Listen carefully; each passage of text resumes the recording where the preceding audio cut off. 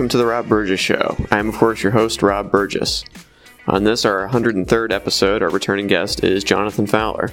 You first heard Jonathan Fowler on episodes 2, 10, 20, 21, 29, 30, 31, 32, 34, 35, 43, 48, 51, 56, 64, 74, 83, 92, 102, and episode 82, which also featured fellow regular guest Ash Burgess. Jonathan graduated with a BA in History from Indiana University in 2006. He is an unabashed left-wing political junkie. He has lived and worked in South Korea for over 10 years, trying to help the citizens of that great nation hopefully talk pretty one day. And if you haven't started reading Michael Wolff's book, Fire and Fury Inside the Trump White House, consider this your official warning to start now. This episode is the second in a series in which Jonathan and I will break down the entire book. In the last episode, we covered up through Chapter 2. In this episode, we'll tackle Chapter 3. And now, on to the show. Hello. Hey, Cha. Hey, what's up, Bob? Yeah, nothing much. You out of your taxi? Oh, yeah. Yeah, I'm home now. Oh, good. Yeah, just had some California pizza. Oh, how was that? It was good. I actually had the pasta, what is it called? Pepper, pesto, aglio olio, or something like that, I think. Or, no, I forget what it's called. It might be that. But, yeah, it's pretty tasty. It's got garlic and sun-dried tomatoes and arugula lettuce or whatever. Arugula. Like arugula, yeah. Yeah. Arugula. I think that's part of your anatomy. I'm pretty sure. You could be right. Yeah. So it's things are heating up, and I think our prediction vis-a-vis Cenk Uygur at the Young Turks that Rex Tillerson was on his way out turned out to be more right than anybody could have known, I guess, last week. So that was good. It happened before we got the episode out, but after we'd recorded it. So. Afternoon, all. I received a call today from the President of the United States at a little after noontime from Air Force One, and I've also spoken to White House Chief of Staff Kelly to ensure we have clarity as to the days ahead. What is most important is to ensure an orderly and smooth transition during a time that the country continues to face significant policy and national security challenges. As such, effective at the end of the day, I'm delegating all responsibilities of the Office of the Secretary to Deputy Secretary of State Sullivan. My commission as Secretary of State will terminate at midnight, March the 31st.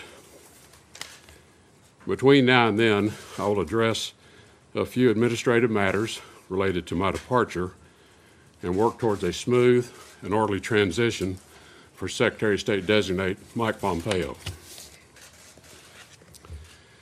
I'm encouraging my policy planning team and undersecretaries and assistant secretaries, those confirmed, as well as those in acting positions, to remain at their post and continue our mission at the State Department and working with the interagency process.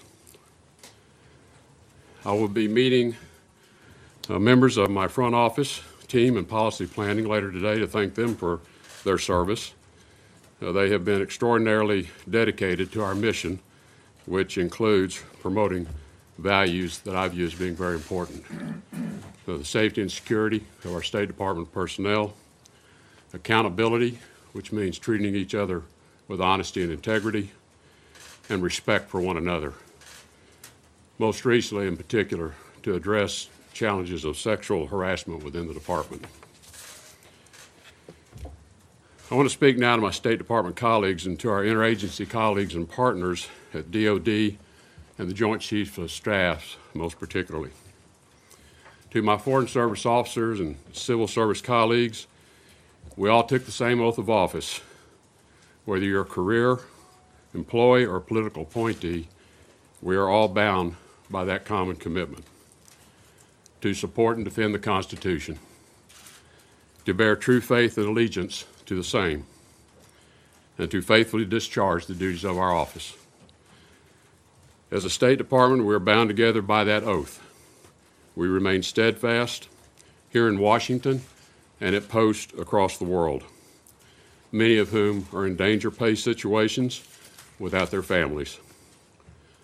The world needs selfless leaders like these, ready to work with long-standing allies, new emerging partners and allies, who now, many are struggling as democracies, and in some cases are dealing with human tragedy, crisis of natural disasters, literally crawling themselves out of those circumstances. These are experiences that no lecture hall in an academic environment or at a think tank can teach you. Only by people going to the front lines to serve can they develop this kind of talent. To the men and women in uniform, I'm told for the first time in most people's memory, the Department of State and Department of Defense have a close working relationship where we all agree the U.S. leadership starts with diplomacy. The men and women in uniform at the Department of Defense, under the leadership of Secretary Mattis and General Dunford, protect us as Americans and our way of life daily, at home and abroad. As an all-volunteer military, they do it for love of country, they do it for you, and they do it for me, and for no other reason. As Americans, we are all eternally grateful to each of them, and we honor their sacrifices. The rewarding part of having leadership and partnerships in place is that you can actually get some things done. And I want to give recognition to the State Department and our partners for a few of their accomplishments under this administration. First, working with allies, we exceeded the expectations of almost everyone with the DPRK maximum pressure campaign. With the announcement on my very first trip as Secretary of State to the region that the era of strategic patience was over, and we commenced the steps to dramatically increase not just the scope, but the effectiveness of the sanctions. The department undertook a global campaign to bring partners and allies on board in every country around the world, with every embassy and mission raising this to the highest levels, and at every meeting I've had throughout the year, this has been on the agenda to discuss. The adoption of the South Asia strategy with a conditions-based military plan as the tool to compel the Taliban to reconciliation and peace talks with the Afghan government. Finally equipped our military planners with a strategy which they can execute as opposed to a succession of 16 one-year strategies. This clear military commitment attracted the support of allies broadly and equipped our diplomats with a whole new level of certainty around how to prepare for the peace talks and achieve the final objectives. In other areas, while progress has been made, much work remains. In Syria, we did achieve important ceasefires and stabilizations, which we know has saved thousands of lives. There's more to be done in Syria, particularly with respect to achieving the peace, as well as stabilizing Iraq and seeing a healthy government installed, and more broadly in the entire global campaign to defeat ISIS. Nothing is possible without allies and partners, though. Much work remains to establish a clear view of the nature of our future relationship with China. How shall we deal with one another over the next 50 years and ensure a period of prosperity for all of our peoples, free of conflict between two very powerful nations? And much work remains to respond to the troubling behavior and actions on the part of the Russian government. Russia must assess carefully as to how its actions are in the best interest of the Russian people and of the world more broadly. Continuing on their current trajectory is likely to lead to greater isolation on their part, a situation which is not in anyone's interest. So to my colleagues in the State Department and the interagency, much remains to be done to achieve our mission on behalf of the American people, with allies and with partners. I close by thanking all for the privilege of serving beside you for the last 14 months. Importantly, to the 300+ million Americans, thank you for your devotion to a free and open society. to acts of kindness towards one another, to honesty, and the quiet hard work that you do every day to support this government with your tax dollars. All of us, we know, want to leave this place as a better place for the next generation. I'll now return to private life as a private citizen, as a proud American, proud of the opportunity I've had to serve my country. God bless all of you. God bless the American people. God bless America. Yeah. The Rexit. Yeah, indeed. So, but it seems like more craziness is happening now. It sounds like Trump is really, really starting to push to maybe he wants to fire. He definitely wants to fire Bob Mueller. Mm-hmm. Try to end this investigation, and frankly, the Republicans in Congress would probably let him get away with it too. So. Yeah, we should probably also say another thing that happened, which was the firing of Andrew McCabe only hours before he was going to be able to pick up his full pension and retire on Sunday. He was unceremoniously fired on Friday night. So that was another thing that happened, and we didn't see very much pushback from the Republicans on that either. So I'm sure he's just it's like in Jurassic Park, how the dinosaurs start testing the electric fencing or whatever. It's like they're testing their limits. So.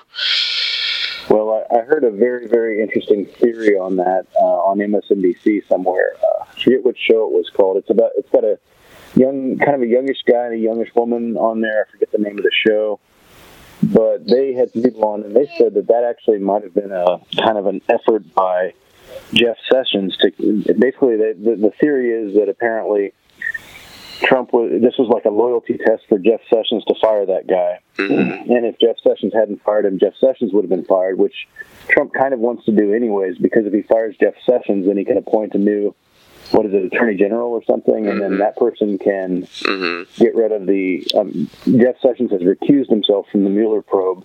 Mm-hmm. So Sessions can't remove Mueller, but somebody else could or whatever. Mm-hmm. Well, of course, Sessions had all those disclosed contacts with Sergei Kislyak, the Russian ambassador, trying to set up a back channel maybe with old Jared. So yeah, it's. Or am I mixing up a different? Well, no.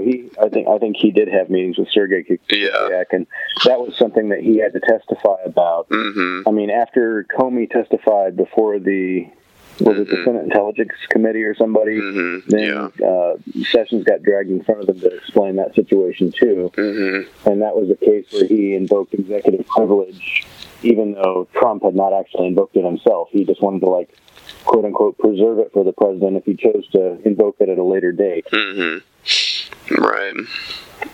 You testified a few minutes ago, I'm not able to invoke executive privilege. That's up to the president. Has the president invoked executive privilege in the case of your testimony here today? He has not. Then what is the basis of your refusal to answer these questions? Senator Kaine, the president has a constitutional... I understand that, but the president hasn't asserted it. Well, you said you don't have the power to assert the power of executive privilege, so what is the legal basis for your refusal to answer these questions? I am protecting the right of the president to exert it. I'll assert it if he chooses, and there may be other privileges that could apply in this circumstance. Well, I don't understand how you can have it both ways. The president can't not assert it, and you've testified that only the president can assert it, and yet I just don't understand the legal basis for your refusal. So some of the thinking is that Jeff Sessions might, by firing this other guy, he may have been trying to save his own job so that Trump wouldn't fire him and bring in somebody who could fire the special counsel. So by that, crazy logic, it might have actually been a good thing that McCabe was fired 25 hours before he was supposed to start collecting pension. Mm-hmm. It's obviously bad for him personally, but... I'm sure the tell-all book he'll eventually write will more than make up for whatever he's lost in his pension. So, well, it sounds like I heard a Democratic congressperson somewhere had hired him for 3 days or something to make him get his pension or something by giving him some sort of a job or something. Yeah. I don't know how that works because he's got to be hiring him outside of his context as an FBI person, right? I mean, I don't know how that works. I mean, that would be cool if that works out. But I don't know if that's actually true. But yeah, I know what you're talking about. Yeah, it's a twisted web, totally messy, and I don't know. It's kind of a scary moment because like the Cambridge Analytica stuff has really broken in the past 24 to 48 hours too, I would say. We'll talk about being obsolete before we can publish this thing. Apparently that was only part 1. Part 2 is they have another, we should probably say what they said first. It was Cambridge Analytica, this British company that helped Trump win the election by stealing a bunch of Facebook data that was supposed to be for this app that tells you about your personality based on your likes, which I think I even remember this app. I don't think I signed up for it. Well, but it doesn't matter if you signed up for it, because what they did is that there was like 200,000 people that did this voluntarily, but then by doing this, they sucked up like 50 million users' data, because all the people they were friends with were also, they had their information taken in this. And then, of course, when they got the information from Facebook, it was under the guise of academic research. Of course, it wasn't. And then it was used to specifically target people, and that would be more likely to vote for Donald Trump. And also, they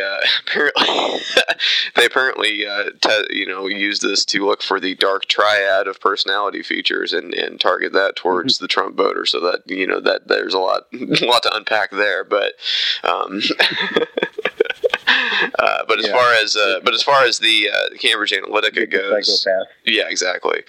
They are now also, they've been stung by this ITV reporters in Channel 4 in England. Yeah, they had this thing I watched last night about it, basically saying that they bribe people and send prostitutes to people's rooms to blackmail politicians and stuff, and all this shady dealings, and they use fake news just like we knew they would. So anyway, our fixer is about to bring up the subject of digging dirt on political opponents, and Mark Turnbull says he knows ex-spies in other companies who could help.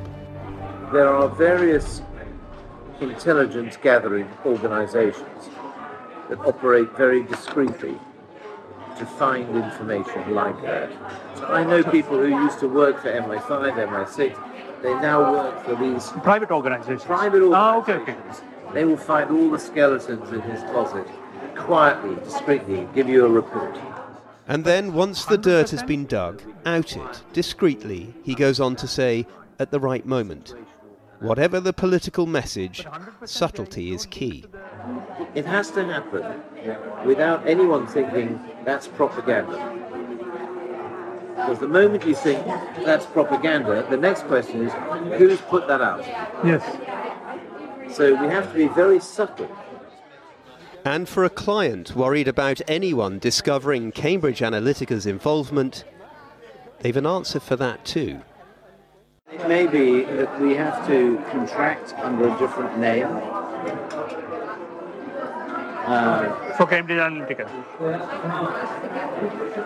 A different entity with a different name,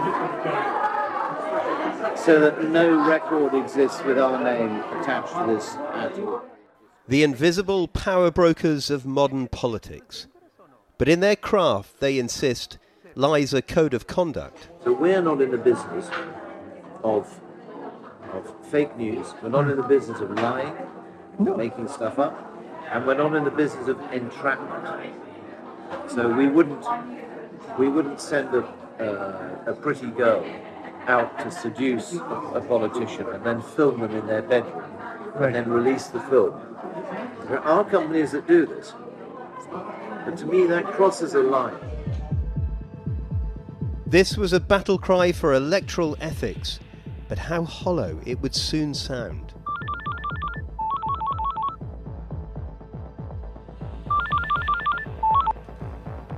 Hello? Finally, the man at the helm of Cambridge Analytica, CEO Alexander Nix, has agreed to meet. In a phone call first to our fixer, the final sales pitch begins. We are not only the largest and most significant political consultancy in the world, but we have the most established track record. We're used to operating through different vehicles in the shadows, and I look forward to building a very long-term and secretive relationship with you. It would be our final meeting with Cambridge Analytica. Mark Turnbull now joined by his boss, Old Etonian Alexander Nix. This the man who in public eulogises free and fair elections, but who in private, we're about to discover, appears to play dirty. For a company claiming not to be in the business of entrapment, listen now to Alexander Nix when our fixer raises again the topic of digging up damaging material on political opponents. And what we want to know is what is the expertise of the deep digging that you can do to make sure that the people know the true identity and secrets of these people. We do a lot more than that. I mean, deep digging is interesting, but equally effective can be just to go and speak to the incumbents and to offer them a deal that's too good to be true, and make sure that that's video recorded. These sorts of tactics are very effective. Instantly having video evidence of corruption, putting it on the internet, these sorts of things. And the operative you will use for this is who? Well, someone known to us. Okay, so it is somebody, you won't use a Sri Lankan person, no? Because then there's issue. We'll have a wealthy developer come in, somebody posing as a wealthy developer. I'm a master of disguise. Yes. They will offer a large amount of money to the candidate to finance his campaign in exchange for land, for instance. We'll have the whole thing recorded on cameras, blank out the face of our guy, and we're going to post it on the internet. So it'll on the Facebook or YouTube or something like this, it can be done. We'll send some girls around to the candidate's house. We have lots of history of things. For example, you're saying when you're using the girls to introduce to the local fellow, and you're using the girls for this, like the seduction, they're not local girls, not Sri Lankan girls. I wouldn't have thought so. No, we'll bring some. I mean, that was just an idea. Yes. We'll bring some Ukrainians in on holiday with us. Right. You know what I'm saying? Yes. They are very beautiful Ukrainian girls. They are very beautiful. Yes. I find that works very well.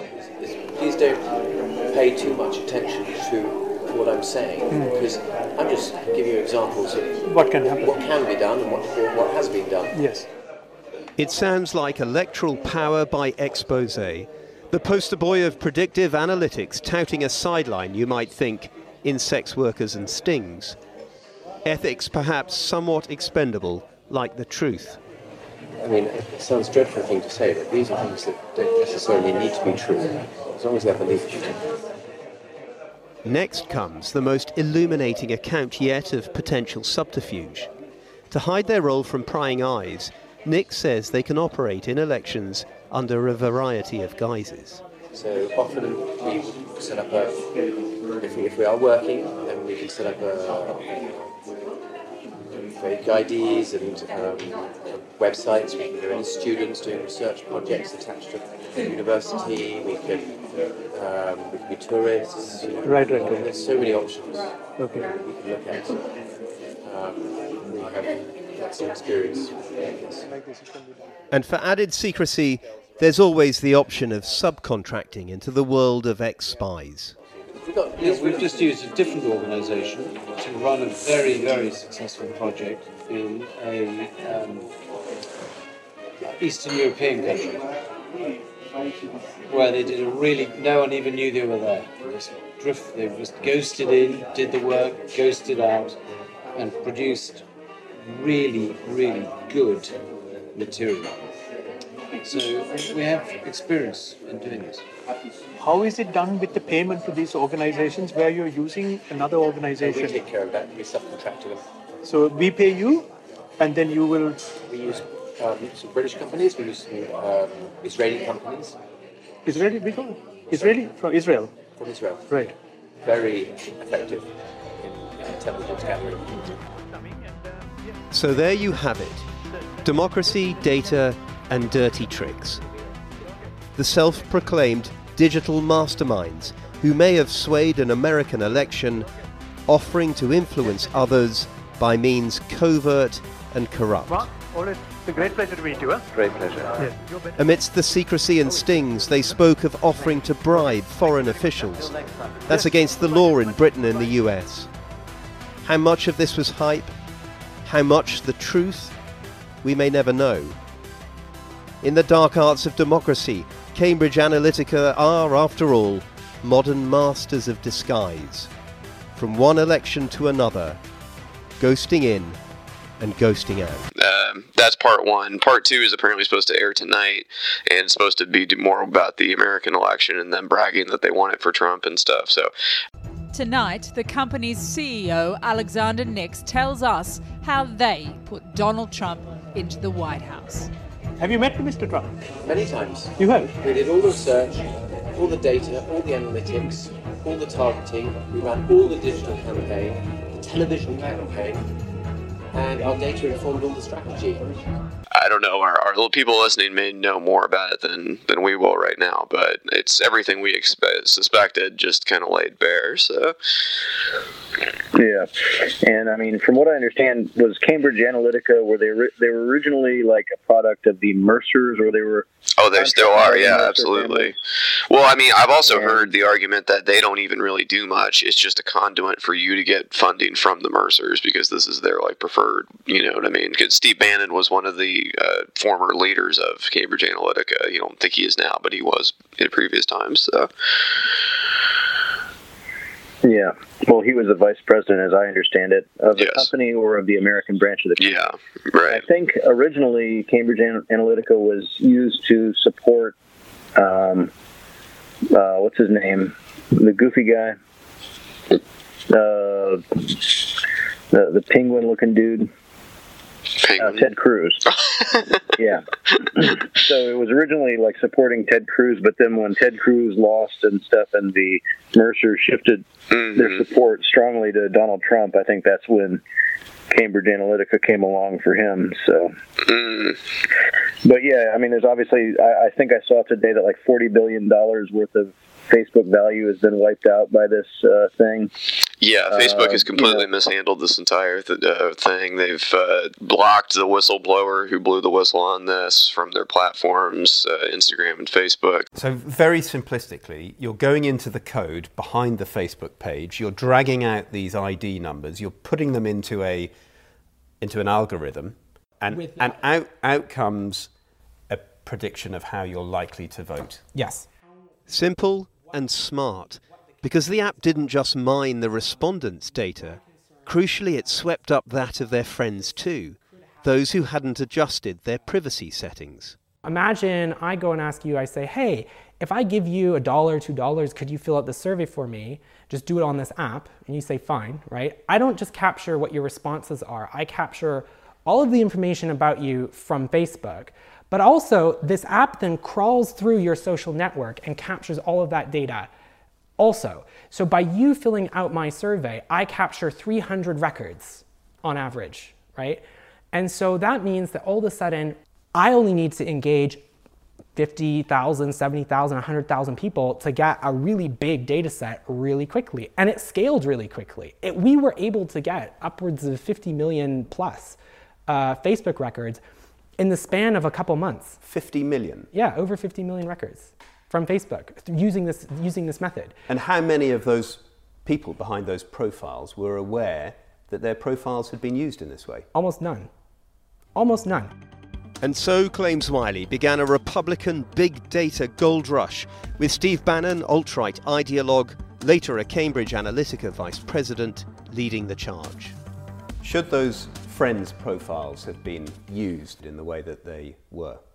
I don't think so. I think that it was a big mistake to use this method. But why Facebook didn't make more inquiries when they started seeing that tens of millions of records were being pulled this way, I don't know. You would have to ask Facebook that. But Facebook, at least in a technical sense, facilitated the project because they had applications that had these permissions in the first place. Facebook learned of this in 2015, and yet it's taken them until today to come out publicly and say this never should have happened. They've yet to acknowledge that this involved around 50 million users, instead talking of 270,000 plus friends. They've also been at pains to stress this wasn't a data breach in the sense that users by consent and friends through their default privacy settings agreed to Dr. Kogan capturing their data, and they say they've since improved their systems. But Kogan, according to Facebook, lied to them and violated their policies by passing on the data to Cambridge Analytica. At the time that you were taking this data off Alexander Kogan, which was principally, solely for academic research purposes, you knew you were treading a very thin ethical line, presumably. I think everyone knew that, you know, we were wading into a gray area. It was an instance of, if you don't ask questions, you won't get an answer that you don't like. Cambridge Analytica rejects this, arguing they had assurances from Dr. Kogan that his actions were in line with Facebook's protocols.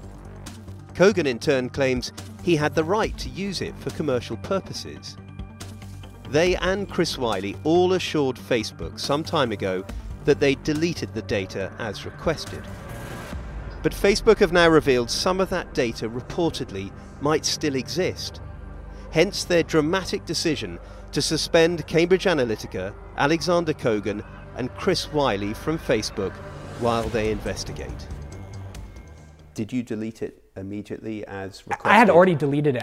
When they sent me the letter that you're referring to, I didn't have the data. So did they check that you'd deleted the data? No, they were just satisfied with the form. The only contact that I had was, here's a form, fill it out and send it back, and it's done. So they took your word for it that you had deleted the data of over 50 million Facebook profiles? Yeah, they didn't do anything aside from sign this form. So just how significant was this data anyway? Of no use is Cambridge Analytica's position. Fruitless is how their boss described the project to MPs recently here in Westminster. Yet Chris Wiley claims it was anything but, and foreshadowed worse to come. We spent almost $1 million doing this. It wasn't some tiny pilot project. It was the core of what Cambridge Analytica became. It allowed us to move into the hearts and minds of American voters in a way that had never been done before.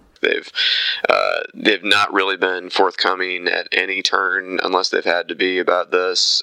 It's bad. It's so bad. Yeah. Well, I mean, people are talking about like boycotting Facebook, and I'm like, I'm not going to do that. You know, I've got connections on Facebook to people, you know, who aren't alive anymore, frankly, and you know. So, you know, it's, I don't know. Facebook's a fact of life. Now, you know, Mark Zuckerberg needs to, you know, get his head out of his ass. He can't have it both ways. You know, you're in this thing. Your platform was abused by certain people, and, you know, you need to regulate, you know, get in there. You know, if you piss off like, you know, 30% of the electorate in America, I think that's a small price to pay for. I mean, frankly, those are the people that are abusing it. They're absorbing fake news, like what do they call it when you like? They're basically freebasing fake news constantly, spreading it, infecting the system. You know, hacking the election and so forth. You know, in whatever ways. I mean, they're. If you piss these people off, nobody gives a shit. I mean, most people, reasonable people, the people you want to attract. Right, exactly. Well, and I love their like fallback position when they're like, especially that famous quote from Mark Zuckerberg right after the election was like, well, it's just ridiculous to think that we had anything to do with influencing people in the election. You know, I've seen some of the stories that you're talking about around this election. You know, personally, I think the idea that you know, fake news on Facebook, of which, you know, it's a very small amount of the content. influence the election in any way, I think is a pretty crazy idea. That's one side of his mouth, and then on the other side of his mouth, he's like, "Oh, but by the way, we're the most effective ad platform ever created, and give us money to push your product, and we'll get it in the heads of people." You know what I mean? Like, so they want to have it both ways, and it's just not. They can't have it. They have to pick one. Are you a platform? Are you a media company? Does advertising work? Does advertising not work? You gotta decide here, man. So yeah. Well, I mean, and the thing is, there's talk of a class action lawsuit, and frankly, what some news organization needs to do is they need to put together a list of the 50 million people they say were exposed, and they need to publish it publicly so that people can find out if their name's on that list and if they should be a part of something. Mm-hmm. And frankly, I mean, like, you can go after Facebook if you want to. To some degree, I'm sympathetic to Facebook in that, Facebook is kind of an original thing. It's like it's never been done before, this kind of thing, with this broad of a reach. And number two, this kind of an intelligence campaign, disinformation campaign, and abuse of such an open system, I don't want to say it was incomprehensible before, because probably there were, people out there who could comprehend it. Obviously, there were people who did it. But, it didn't happen in 2012, as far as we know. It didn't happen in 2008, as far as we know. It didn't happen in, what was the last one? 2006 before that? Mm-hmm. I forget what the previous election was. Mm-hmm. 2012, 2008, 2004, I suppose. So, I mean, like, for them to have been blindsided by this is not a crime, I don't think. Unless, people internally were raising the red flag about this. Mm-hmm. But, Cambridge Analytica, if they're holding your Facebook information and your name, and you didn't sign up for any of this stuff, sue the fuck out of them, I'd say. And where do I sign up? And I wouldn't be surprised if my name was on that list. I mean, like, I'm going to ask Siri right now. Here, hold up. Let me look. Siri, what's the population of the United States of America?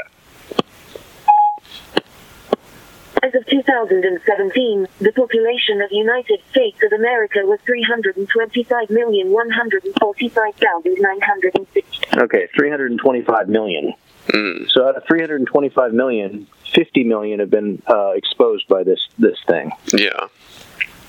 So, what does that tell you? That tells you there's a very good chance that your name could be on that list. Mm-hmm. And like, Cambridge Analytica, frankly, and perhaps the Mercers and perhaps the Trump campaign and perhaps even Facebook, probably deserve to get sued for this. Mm-hmm. And I think, Mark Zuckerberg would do himself a lot of favors if he just embraced radical transparency about this thing. Hey, mm-hmm. the Russians and the Mercers and certain right-wing outside groups took advantage of our platform, and this is what they did, and we found out about it here and now, and this is what we're doing about it, and we think you should know about this. Mm-hmm. Yeah, obviously, like, banning the guy who exposed it, I mean, I don't know. It's not a good look for Facebook, right? I mean, no. and they're doing this to what? To hold on to, like, the 30% of Americans who are never going to stop supporting Trump. It's like, let it go. Mm-hmm. Those people are either going to come to their senses someday, or they're going to go out and try to create their own alternative, like Facebook, right-wing, conservative Facebook website or something. I mean, those never work out, though. Yeah, no. I mean, like, there's no, your Facebook, they come to you. They're not going to, if they go away, like, it's not going to work. Yeah, what are they going to do? Go back to MySpace? Yeah, create their own thing. I mean, like, it's, your Facebook, they have to deal with you. Mm-hmm. You don't have to, like, try to cater to them necessarily. Mm-hmm. So. Exactly. Yeah. Well, I mean, they can try to create their own little thing. They do this all the time. Like, whenever the, like, prominent right-wing trolls get banned off of Twitter, they try to go to this alternate site called Gab, and it's like a ghost town, apparently, and there's, like, only, like, a couple thousand active users, and it's just, like, the most vilest people that couldn't get, like, a Twitter account just go there whenever they're kicked off. They've got one waiting for Donald Trump whenever he gets kicked off of Twitter, which he never will now, but assuming he ever did, they've got it one pre-made for him, so... Yeah, well, like, I mean, if you cheat or hack or, like, use bad language too much or something on, like, Xbox Live, I think they ban your account for some time, or they make it so you can't play with other people for some time, or something like that. And I think I've heard there was one game somewhere, I don't know if it was Xbox or PC or what, but like they didn't actually ban your account or prevent you from playing with other people, but they did constrain you to a place where you had to play with other people who were also banned for similar violations.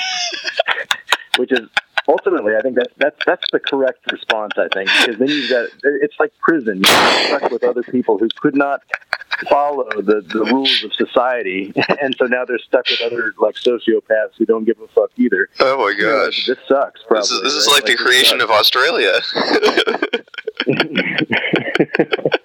Perhaps.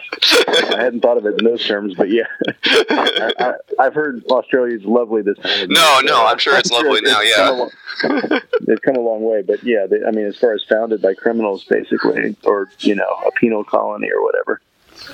So, but yeah, I think something like that. I mean, if conservatives want to, if they get pissed off at Mark Zuckerberg because he won't let them play their little games on his website, and they want to go try to create their own thing, they're going to be, it's going to be basically like InfoWars, probably Infowars.net or something, like as far as like a network or whatever that, just, people who, and they're going to, it's not going to be fun for them because like, half the people they know who are not in their bubble are not going to be friends with them over there. And it's going to be, Well, but as much as those media empires that you mentioned, like InfoWars, do operate on their own, they also rely very heavily on traditional means. I mean, we had, you probably missed this because you're not on Twitter, but the Alex Jones has nearly been kicked off of YouTube. Like, there's like a 3-strike system, and he's like on strike number 2 or something.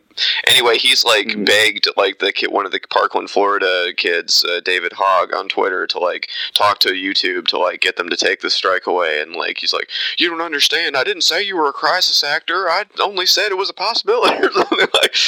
Yeah. It's like but these people know that they need the mainstream to leech off of. That's the whole troll thing. They don't have their own thing. They just they take something that's in the culture and twist it for their own purposes. You know what I mean? So they need those traditional channels. Like as much as they want to say that they can do it on their own, they can't. They just have to have a mainstream culture that they can be this barnacle on the side of. Yeah. So. Well, as Obama said, you didn't build that. If you've been successful, you didn't get there on your own.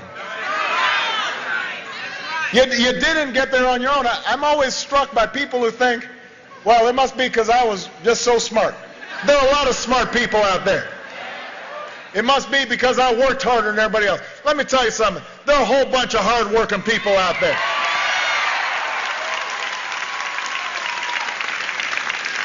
If you were successful, somebody along the line gave you some help. There was a great teacher somewhere in your life.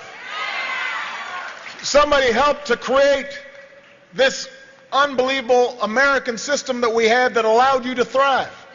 Somebody invested in roads and bridges. If you got a business, you didn't build that. Somebody else made that happen. The internet didn't get invented on its own. Right. Yeah. Still true in 2018. Exactly. So, yeah. So anyways, how are you doing on the book? Oh, I'm doing all right. Yeah, we haven't done too much this episode, I guess, thus far. We're about 20 minutes in. I'm going to have to go to work here eventually, so I can't do a super long episode, but I could probably go like another half an hour or so. But okay. Yeah, did you want to try to do more of the book, or did you want to just do the off-book episode? Well, I figured we could do a chapter or two. I mean, we got people into it perhaps last week. So, yeah, sure, let's do it. How's your reading going? I mean, how far into it are you? I'm actually pretty close. I'm within about probably 50 pages of the end. Oh, wow. Okay. Well, you're a little further than I am, but I think I'm still about chapter 11, 12 or something like that. So let me look at the table of contents here. I think we got through chapter 2 last time talking about it, but let's see. I'm in chapter 19, Mika Who. All right. Well, Chapter 3. It's called Day 1. Right. This is obviously Day 1 is the campaign promise that every president makes. On Day 1, this is, well, I'm going to sign this. I'm going to do this. We're going to do this. Right. And Trump made a lot of promises, and actually, even by the end of year 1, he had accomplished remarkably little. But it starts off talking about Jared Kushner. They say Jared Kushner, at 36, prided himself on his ability to get along with older men. And kind of the relationship with Kushner and, the mainstream, I guess. They say having a line to Kushner seemed to offer an alarmed elite a handle on a volatile situation. So people thought that, by being close with Kushner, they could, perhaps get their advice up to the president and get him to kind of act rational.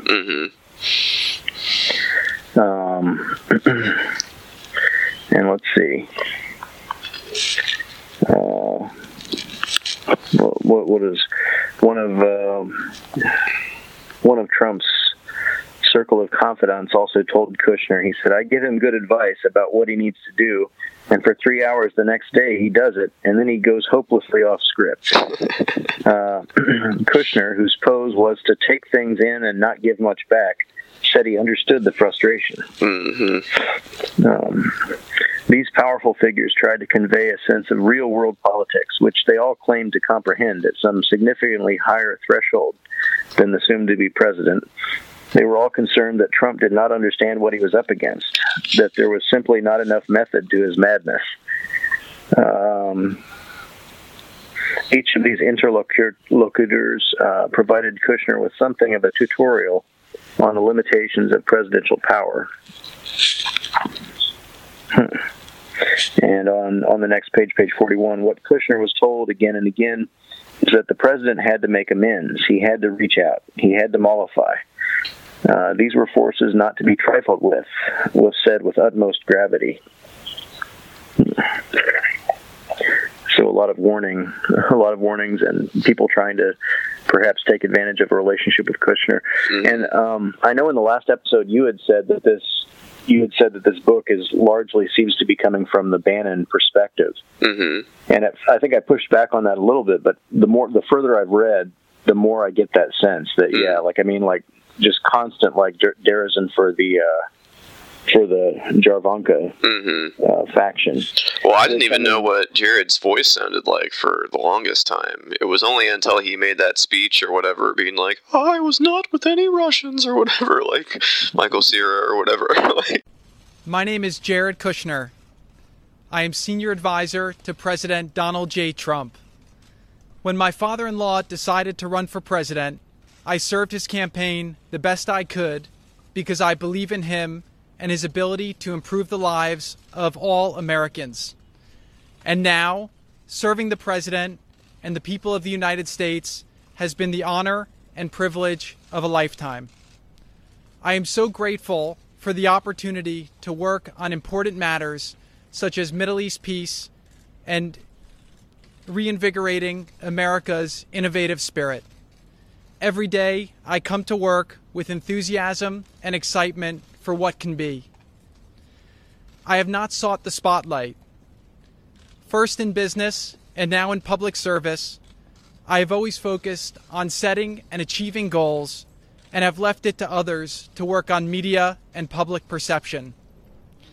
Since the first questions were raised in March, I have been consistent in saying that I was eager to share any information I have with the investigating bodies, and I've done so today.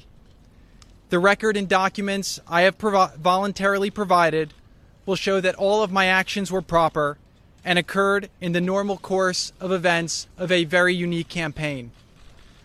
Let me be very clear. I did not collude with Russia, nor do I know of anyone else in the campaign who did so. I had no improper contacts. I have not relied on Russian funds for my businesses. And I have been fully transparent in providing all requested information. Donald Trump had a better message and ran a smarter campaign, and that is why he won. suggesting otherwise ridicules those who voted for him. It is an honor to work with President Trump and his administration as we take on the challenges that he was elected to face. Creating jobs for American people, keeping America safe, and eliminating barriers to achieving the American dream. Thank you very much, and I look forward to taking questions from the House committee tomorrow. Thank you. I didn't even know what his voice sounded like before then, so... Yeah. These people, we see them constantly. We don't hear much from them. Yeah. I do feel like once you get Steve Bannon talking, he'll probably not be quiet for a long time, so... Yeah. Let's see.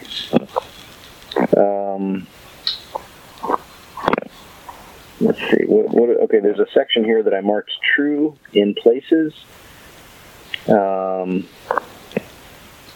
Let's see. Trump's criticism his criticism of the intelligence agency seemed to align him with the left in its half-century of making a boogeyman of American intelligence agencies. But in quite some reversal, the liberals and the intelligence community were now aligned in their horror of Donald Trump. Much of the left, which had resoundingly and scathingly rejected the intelligence community's unambiguous assessment of Edward Snowden as a betrayer of national secrets rather than a well-intentioned whistleblower, now suddenly embraced the intelligence community's authority in its suggestion of Trump's nefarious relationships with the Russians. I don't know. I think that's, I think there's some truth in that, I thought Edward Snowden was not necessarily a bad guy, before this election. But, it's obviously the fact that these people clearly didn't like Hillary Clinton. They thought they could get a better deal perhaps with Donald Trump, and maybe they will. But WikiLeaks, Julian Assange, Edward Snowden, all of these guys have, I don't know. It's been disappointing to see the direction that they've gone in this era. I feel the same way about Edward Snowden that you do, and it has been interesting to see the shift, but I feel like it's almost reactionary to what we've seen from the other side. I mean, the two things I knew about Republicans for most of my life until this last couple of years here has been Russia is bad and law enforcement is good. Those are the two Republican tenets as far as I knew. And now it's completely flipped on its head. Russia is good and the FBI is bad or something. That's, it's total reversal from them. So it's almost reflexively hey, wait a minute, what? Now it's not, I don't feel like I changed so much as I think the world around me has changed, or at least the Republican world around me. Yeah, well, I don't know. It is a complicated flip, but I think the fact that, the FBI has done some bad things, and the CIA has certainly done some very unsavory things in lots of parts of the world. But, the fact is, if we're about to lose our country to Donald Trump, then, we are largely relying on institutions more than individuals to, preserve the nation, basically. Yeah. I think we've even said on the show before, Team Deep State, go Deep State. Yeah, to the extent that they're, right, to the extent that even exists, right? It's more of a right-wing talking point than anything, but, yeah. Well, I think, if you ask what the deep state is to 10 different people, you'll get a lot of different answers. Yeah, sure. I think, there's something that exists. There is, I think later in one of the recent chapters I was reading, he talks about the degree to which bureaucracies are resistant to change, which, you can look at that as a bad thing and you can look at that as a good thing. There's obviously good and bad aspects to it. The good thing is that when a person like Trump comes in, these institutions are not going to automatically necessarily bow to him. They're going to try to preserve the way things have been. On the other hand, I think one of the central ambiguities of the Trump presidency that I've been wrestling with is that if a truly, visionary president came in, there would, and he had good ideas, unlike Donald Trump, there would be this automatic resistance to those ideas and this bureaucratic pushback when, maybe there shouldn't be in that kind of a hypothetical case. But so in that respect, I can kind of understand the resentment of the quote unquote deep state, but But, yeah, thank goodness for it right now as far as checking this guy to some degree. Mm-hmm. Well, I mean, the congressional Republicans certainly aren't doing it, so somebody's got to. Yeah, well, did you see, Lindsey Graham trotted out his whole thing that if the other day that if Donald Trump tries to fire, the Bob Mueller, then that would be the beginning of the end of his presidency. The president has tweeted this morning and last night questioning Mueller's team, saying that, quote, the Mueller probe should never have been started. You have said in the past that if President Trump were to order the firing of Special Counsel Mueller, that would, quote, be the end of Trump's presidency. Are you worried or concerned at all that he's preparing to fire Mueller? Let me be really clear about this. What Mr. McCabe did has absolutely nothing to do with the Mueller investigation. The dossier, I think, was mishandled by the FBI. I think it was inappropriately used and presented to the FISA court. That's a separate issue than the Mueller investigation of the Trump Organization regarding Russia. They're separate in time. They're not connected in any way. The only reason Mr. Mueller could ever be dismissed is for cause. I see no cause when it comes to Mr. Mueller. He needs to be able to do his job independent of any political influence. I pledge to the American people as a Republican to make sure that Mr. Mueller can continue to do his job without any interference. I think he's doing a good job. And everything about McCabe and the FBI handling of the dossier has nothing to do with the Russia investigation regarding Mr. Mueller. Are you worried that the president is preparing to order the firing of Mueller? It sure looks that way from his tweets. Well, as I said before, if he tried to do that, that would be the beginning of the end of his presidency, because we're a rule of law nation. Which is something that I feel like he said 6 months ago. Mm-hmm. As a human being, I think he should show some respect for Jeff Sessions as a person. Jeff Sessions was the most loyal supporter of Donald Trump. He's a rock-solid conservative. But the reason I like him so much is I often disagree with him, but I've never believed that he was a man who lacks integrity or sense of fair play.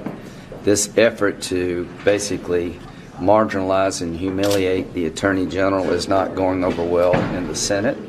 I don't think it's going over well in the conservative world.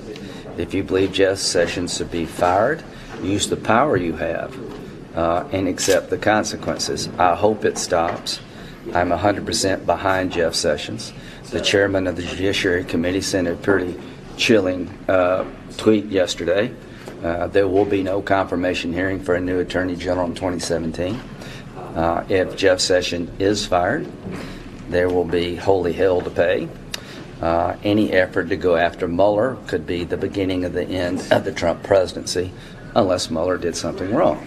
But I don't believe Lindsey Graham at this point, because he tried to bring criminal charges against Christopher Steele, for basically doing something that they should have been doing themselves. Extremely patriotic. He's not even an American citizen. He's more patriotic than these people. So. Yeah, this is a very patriotic, non-American opposition research that was done. Mm-hmm. Come on, Lindsey Graham, bring some if you're going to bring some charges against a British intelligence company, how about Cambridge Analytica? Yeah, no kidding, right? Yeah. Then they talk about his inauguration anyways in this book, which was extremely amusing. It says, Trump did not enjoy his own inauguration. He had hoped for a big blowout. He had hoped to create an event that seemingly quite at odds with the new president's character and with Steve Bannon's wish for a no-frills populist inauguration. He promised would have a soft sensuality and poetic cadence. Hold on, I've got my meditation bell going off over here. It's 9 p.m. in Korea now. I don't know why I leave this thing on my iPad, because I've never once actually meditated to it. I tried meditating a couple times, and one time it just gave me a headache. I didn't do it anymore. Okay, meditation time has passed. How refreshing. Yeah, I feel better already. So, that seemingly quite at odds with the new president's character and with Steve Bannon's wish for a no-thrills populist inauguration, Rob Lowe promised that it would have a soft sensuality and a poetic cadence. But Trump, imploring friends to use their influence to nail some of the A-level stars who were snubbing the event, started to get angry and hurt that stars were determined to embarrass him. Bannon, a soothing voice as well as a professional agitator, tried to argue the dialectical nature of what they had achieved without using the word dialectical. because Trump's success was beyond measure, or certainly beyond all expectations. The media and the liberals had to justify their own failure, he explained to the new president. Later that evening, a concert at the Lincoln Memorial, part of an always awkward effort to import pop culture to Washington, ended up absent any star power, with Trump himself taking the stage as the featured act, angrily insisting to aides that he could outdraw any star.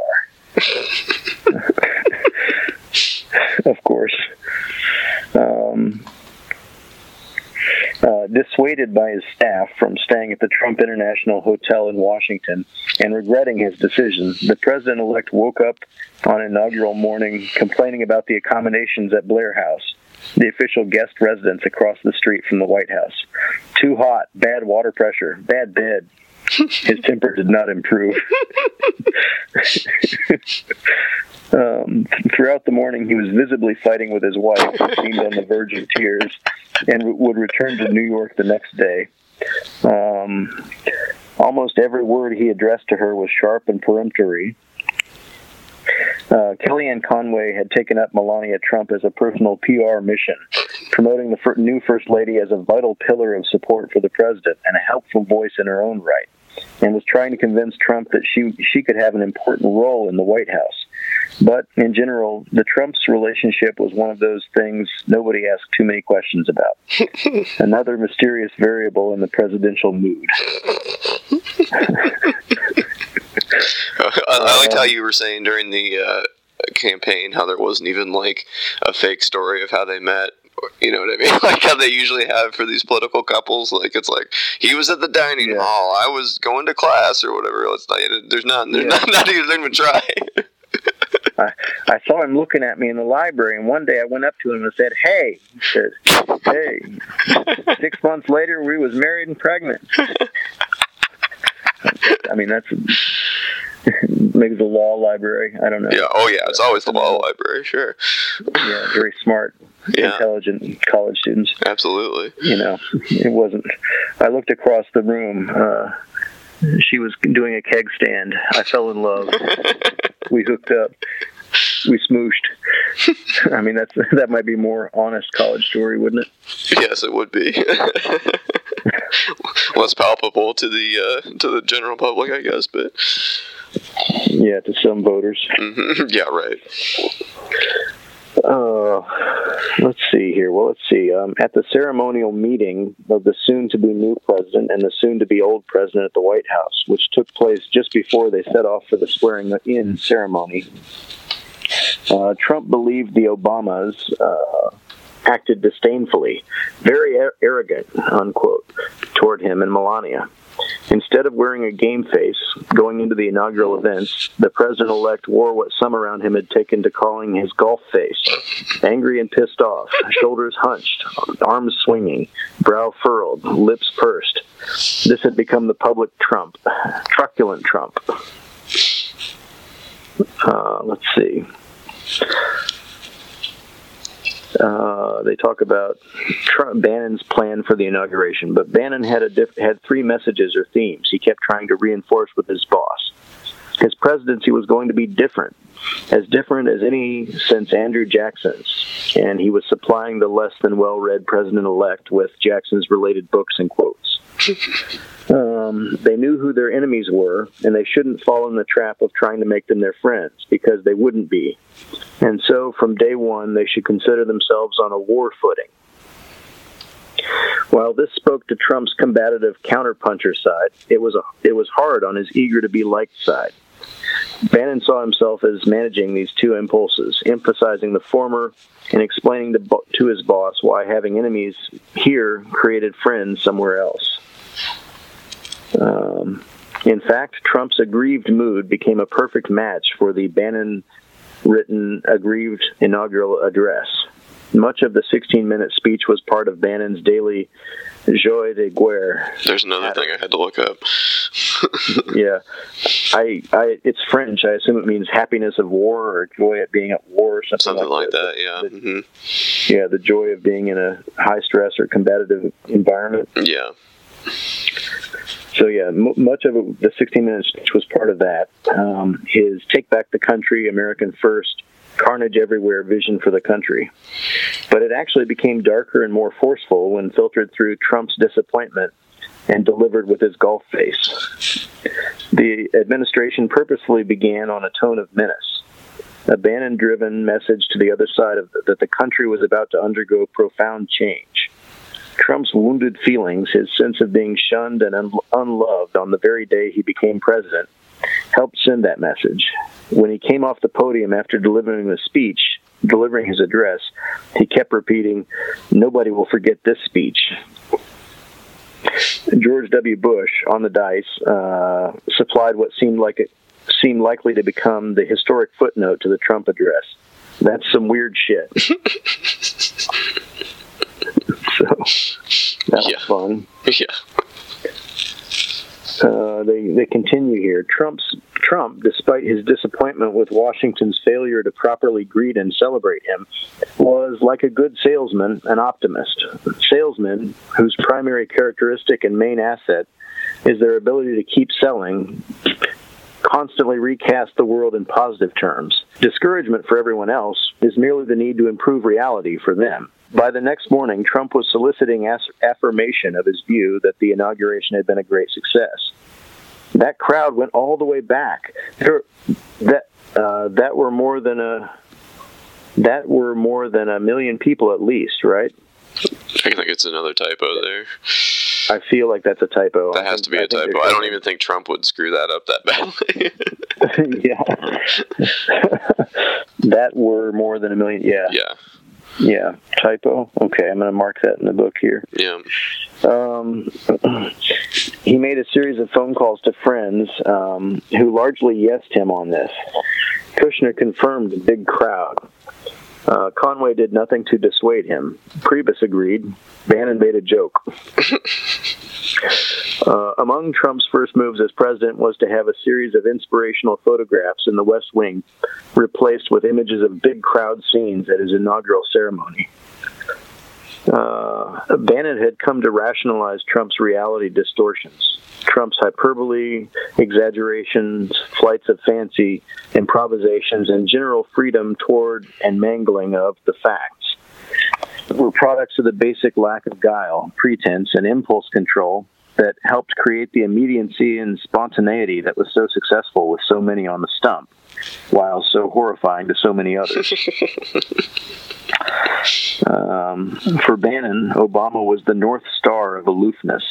Politics, says Bannon with an authority that belayed the fact that until the previous August he had never worked in politics, is a more immediate game than he ever played it. Trump was, for Bannon, a modern-day Williams Jennings Bryan. Bannon had long talked about the need for a new Williams Jennings Bryan in right-wing politics, with friends assuming Bannon meant himself. At the turn of the 20th century, Bryan had enthralled rural audiences with his ability to speak passionately and extemporaneously for apparently unlimited periods of time. Trump compensated, in the theory of some intimates, including Bannon, for his difficulties with reading, writing, and close focus, with an improvisational style that produced, if not exactly a William Jennings Bryan effect, certainly close to the exact opposite of the Obama effect. Yeah, well, mission accomplished, I guess. Yeah, ladies and gentlemen, we got him. And then they start talking about the lies, I guess. While the advantages of this style for the Trump team were now now very clear. The problem was that it often, in fact regularly, produced assertions that were not remotely true. This had led increasingly to the two different realities theory of Trump politics. In one reality, which encompassed most of Trump's supporters, his nature was understood and appreciated. He was the anti-wonk. He was the counter expert. His was the gut call. He was the everyman. He was jazz. Some in the telling made it rap. Everybody else an earnest folk music. In the other reality in which resided most of his antagonists, his virtues were grievous, if not mental and criminal flaws. In this reality lived the media, with which its conclusion of a misbegotten and bastard presidency believed it could diminish him and wound him, and wind him up and rob him of all credibility by relentlessly pointing out how literally wrong he was. The media adopted a shocked morality. The media, adopting a shocked morality, could not fathom how being factually wrong was not an absolute ending in itself.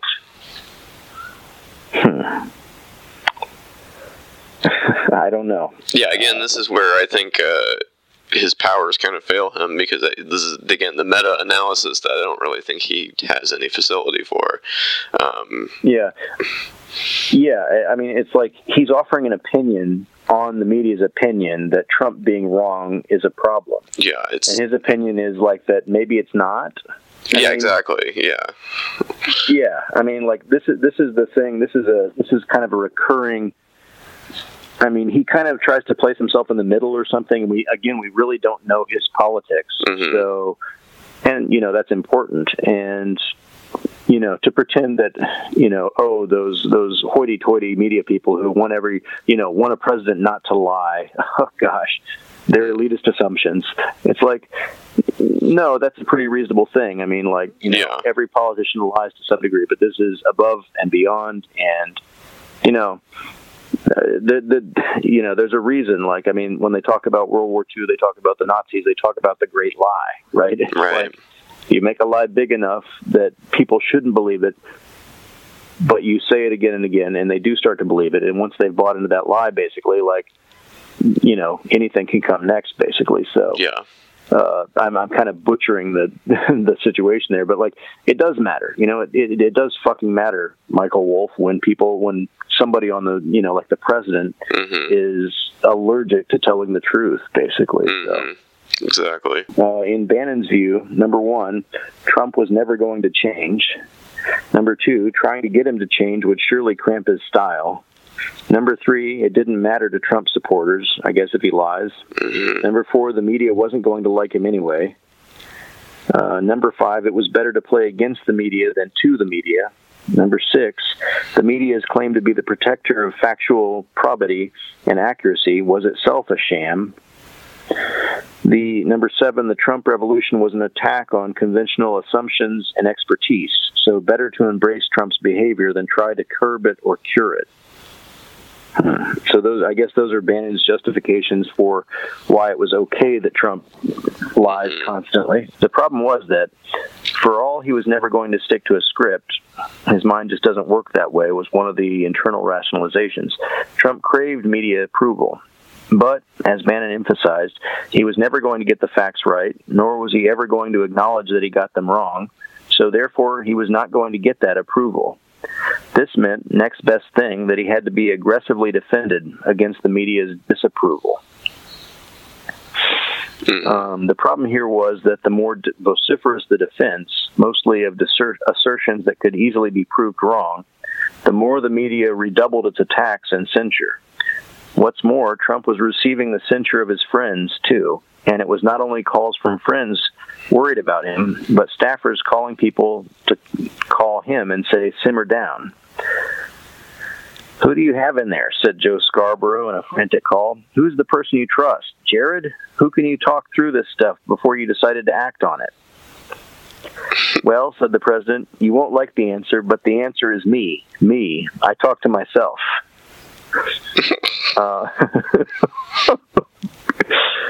Hence, within 24 hours of the inauguration, the president had invented 1 million or so people who did not exist. He sent his new press secretary, Sean Spicer, whose personal mantra would shortly become, "You can't make this shit up," to argue his case in a media moment that turned Spicer, quite a buttoned-down political professional, into a national joke, which he seemed destined never to recover from. To boot, the president blamed Spicer for not making the 1 million phantom souls seem real. Again, a lot of times, his lying is like, I don't know. Later on, they talk about Trump doesn't understand cause and effect. He doesn't understand, which... I say the same thing about my 8-month-old or my 9-month-old. Yep. It's something he never got, apparently. Yeah. But yeah. Okay, sorry, I'm coming. Edit this part, but I'm kind of like trying to get the context of this last quote I have underlined in this thing, in this chapter.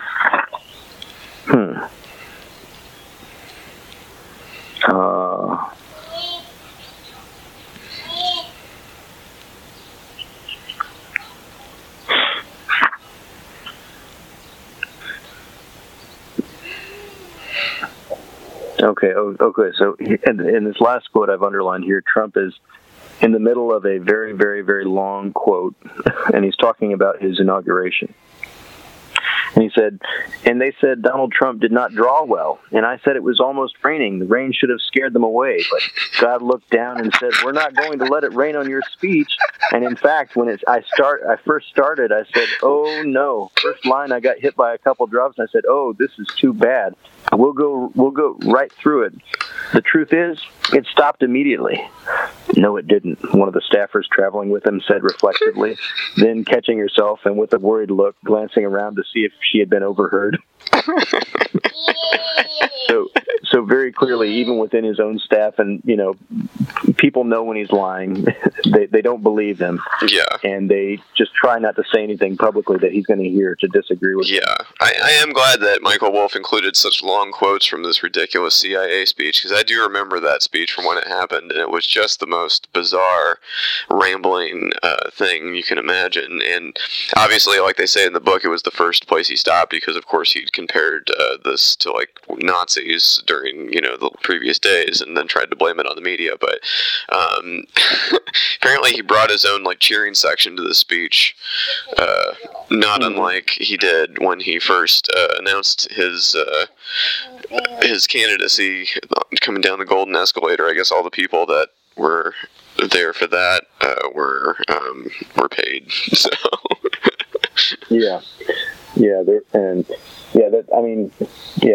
I think they talk about that people had advised him that his first stop needed to be the CIA, and he needed to, honor and show respect to the CIA, so he was going to have a war with them, basically. And he just went in there and just talked about himself, basically. Yeah. Disgraceful, so. In front of the wall of CIA officers that have died in the line of duty also, so that was nice. Yeah. I mean, if you watch The Sopranos, Tony Soprano has better, awareness of what he's supposed to say in most given social situations than Donald Trump does. I mean, in the 5th or 6th season when they were going to war with New York or whatever, he gave a rousing speech, even though it was his own cousin's fault that the war had started. Why can't Trump do something like that? Oh, you mean Cousin Tony or whatever? Yeah, I think so. It was either Tony or it was Christopher. Oh, yeah. Mm-hmm. I forget the speech. It was like he said something like, "I know you guys say, he's like, I'd do the same for any of you, even if you weren't my cousin. I know you guys say, oh, Tony, we would never do that." And he's like, God forbid. And I know you wouldn't, but. And it was actually quite a good speech, I thought. Highlights of the speech making of that show, I think. Oh yeah. But later on in the book, I think there's interesting stuff in here because, okay, so for example, earlier today when I was on the way up to the high school, I read a section about Saudi Arabia that is very interesting, and I can't wait to get to that section. Mm-hmm. and about how Donald Trump's friendship may have helped upend and lead to a kind of a change in the who's going to be the crown prince, basically, of the Saud family. And it was a very concise, like 2 or 3 paragraph description of that. And then I ended up reading this thing on the Washington Post about how Jared Kushner is working with this guy in the Saudi family, and how he's had mixed success, and maybe if he can work with the Saudis, then it's going to help him with the Middle East peace and all this stuff. And frankly, the article I read was just incoherent, and it was kind of like, Michael Wolff did a much better job, I felt, explaining exactly what had happened. And from the article you read on the Washington Post, nothing against them. I think they do good reporting a lot of the time. But this article, if you read it not knowing anything about how this had all come to pass, you would really come away quite confused, I thought. I almost sent you the article. I have to look it up and try to find that. But it was just like there was no sense of cause and effect. There was no sense of like who this person is, how he came to power, how he used the Trump meetings and stuff to come to power, how he was regarded, why he's regarded the way he's regarded by the establishment, State Department in America and stuff like this. And just a bunch of stuff like that. And like what had happened with Qatar, Qatar, however you pronounce it, stuff like that, how Donald Trump literally thought that it was just going to be very easy to create peace with Israel and Palestine and all this stuff, how he thinks there's only 4 countries you have to worry about, which were like Saudi Arabia, Israel, Egypt, and Iran. And he said like 3 of those countries don't like Iran, so you can piss off Iran without suffering too much, and you can basically make the other 3 just force the Palestinians to accept peace. Yes, the very stable genius. To some degree, every president goes in thinking they've got a new idea for Middle East peace, and it never works. But this is remarkably naive. This is like, I can't even imagine that George W. Bush was this naive about the situation going into it. So totally. Well, I probably ought to get to, I got to get to work here, but, we'll bring us to chapter 4, so keep reading, listeners, and, back with you, same bat channel, same bat time, or whatever. Yeah. Keep watching the news. Who knows what's going to happen? I think, I hope Robert Mueller needs to pull the trigger on this thing and just say, "You're indicted, motherfucker." Yeah. Oh, definitely. And I think at the very least, right now, we need to get Jared. He needs to pull the trigger on Jared. We all know it's coming. We all know him and Don Jr. are getting indicted. Just do it, man. Just do it. No. Also, Don Jr. Getting divorced. I saw that. Couldn't have happened to a nicer guy. I would have thought Melania would have been the one. I guess Junior is going to get a divorce first. Yeah, exactly. Like, I always told my son, you got to have the prenup. He didn't believe me. Something probably Donald Trump has better divorce lawyers than Don Jr. Oh, I'm sure. So we'll see how his impeachment lawyer is. It sounds like he's trying to get Clinton's old one. Definitely. Well, we may be back sooner rather than later, depending on what happens in the news today. So. Sure. Yeah, I'll try to keep some of my evenings open. Maybe we can get a couple more chapters in. Yeah, let's definitely do that. All right. Well, have a good day at work there, Bob, and have a nice week, listeners, and we'll be back with you soon. Cool. All right, later on. Bye-bye.